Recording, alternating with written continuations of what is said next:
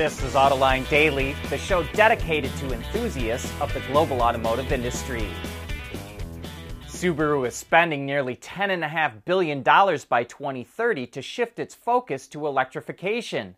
Three of its main organizations, production, product development, and supply chain, will start to work more closely together with the goal of cutting planning, design, and production time, as well as the number of vehicle parts and configurations in half.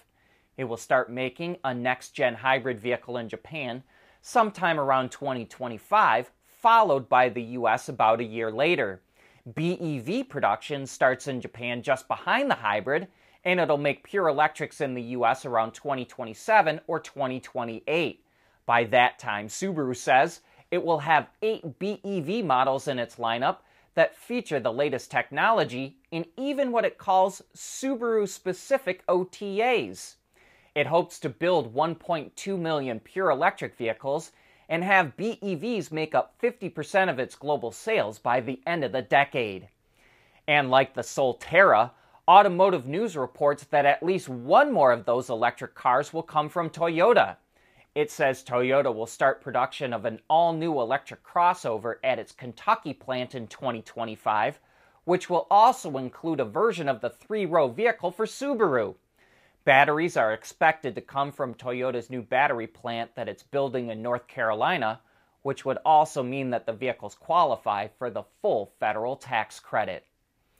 Shawn Fain, the president of the UAW, is ramping up his list of demands. Besides wanting double-digit raises, more profit sharing, the elimination of different tiers of workers, full pensions, and the restoration of automatic cost of living raises, or COLA, he's added a couple of more to the list. First, no more 40-hour work weeks. Fain wants a 32-hour week. And he also wants the union to be able to go on strike if GM, Ford, or Stellantis close a plant. For example, Stellantis closed the Belvidere plant that makes the Jeep Cherokee because sales practically collapsed. Here's our Autoline insight. We think that Fain is going to get most of what he wants, except COLA, pensions, and a 32-hour work week. And he's probably not going to get that strike clause. Because after all, if your customers aren't buying your cars, why would you keep on making them? Ferrari saw its sales go down in the second quarter, but it still managed to rake in more money and park more of that money to the bottom line. Ferrari sold 3,392 cars in the last 3 months. That was down 1.8% from a year ago, and sales fell in every region of the world except for Europe. Even so, it was able to get customers to pay more for the cars that it did sell, and revenues went up 14% to 1.4 billion euros. Its net profit shot up 33% to 334 million euros, and it also managed to improve its free cash flow 74% to 138 million euros. Interestingly, Ferrari says that 43% of the cars that it did sell were hybrids, and maybe that bodes well for when it starts to go electric. Hey, maybe this ride-sharing stuff is starting to make financial sense. Uber, which has been around since 2009, just posted its first quarterly operating profit. Thanks to record bookings, it brought in $9.2 billion in revenue, up 14% from a year ago, and it made a $326 million operating profit versus a $713 million loss in the second quarter of last year. It also generated $1.1 billion in free cash flow.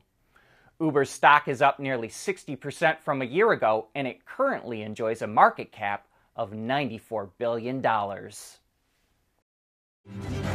Schaeffler, we pioneer motion. Electrifying mobility.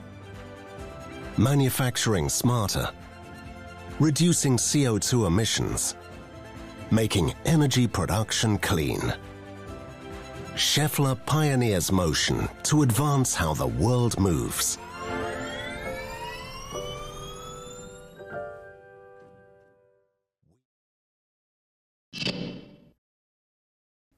Volkswagen is once again looking to acquire EV technology from a Chinese automaker.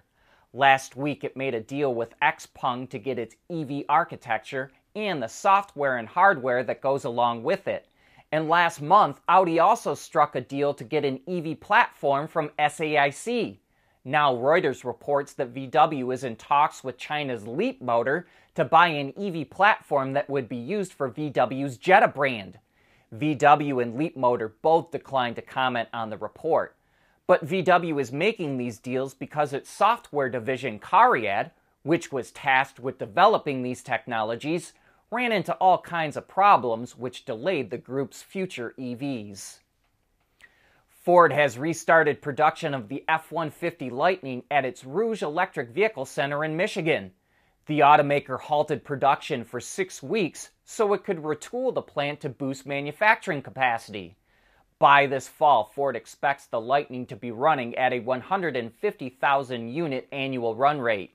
It's prioritizing high-demand models like the XLT, which accounts for more than 50% of new orders. Updates to the plant include new equipment that automatically measures and validates body fitment, and a new station for wheel alignment and headlamp aiming. Porsche is coming out with a special edition of the 911 called the ST, a name that it previously used in the early 1970s for lightweight racing models. And the new 911 ST is no different. It sheds 70 pounds, or nearly 32 kilograms, thanks to things like leather door pulls, lightweight glass and exhaust system, mag wheels, ceramic brakes, and even a lithium-ion battery. The car is like a molding of the 911 GT3 Touring and the GT3 RS, and it's the first time the RS's nearly 520 horsepower engine has been paired with a manual transmission. It's also the first time a 911 with its new multi-link rear suspension hasn't been paired with rear-wheel steering. It sounds like a real driver's car, but Porsche is going to make less than 2,000 examples, and each one will cost just shy of $300,000. Off-road enthusiasts are rejoicing while Jeep executives probably cried themselves to sleep. Toyota revealed the all-new Land Cruiser, which for many of us is going from a long-in-the-tooth, somewhat clunky V8-powered SUV that was probably overpriced to a much more efficient vehicle that rides on Toyota's TNGA-F platform, which is also used by the new Tacoma and Tundra. It's over 4 inches narrower and over an inch shorter than the model that left the US a few years ago. But there is another version of the Land Cruiser called the 300 series, sold in other parts of the world, that came out in 2021. But it's much bigger and more closely related to the Sequoia. The new Land Cruiser is called the 250 series and is powered by everything from a low-output 6-cylinder to the top-of-the-line 2.4-liter hybrid that makes 326 horsepower and 465 pound-feet of torque. But it depends on the market. For example, only the 2.4-liter hybrid will be offered in the US. Living up to its heritage, the new Land Cruiser is very off-road capable and features a multi-mode 4x4 system that includes a standard sway bar disconnect system.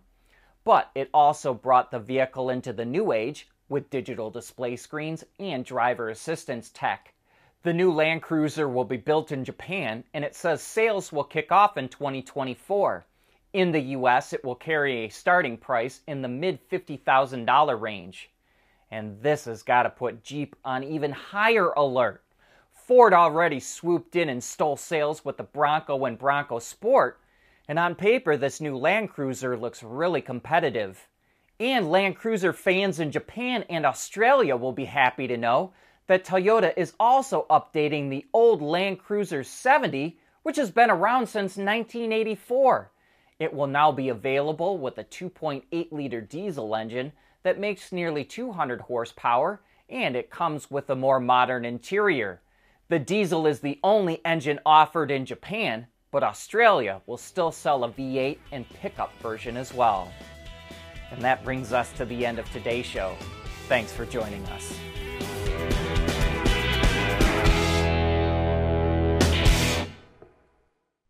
AutoLine Daily is brought to you by Bridgestone, solutions for your journey. Intrepid Control Systems, over-the-air engineering, boost your game. Scheffler, we pioneer motion. And by Teijin Automotive Technologies, the formula for better mobility.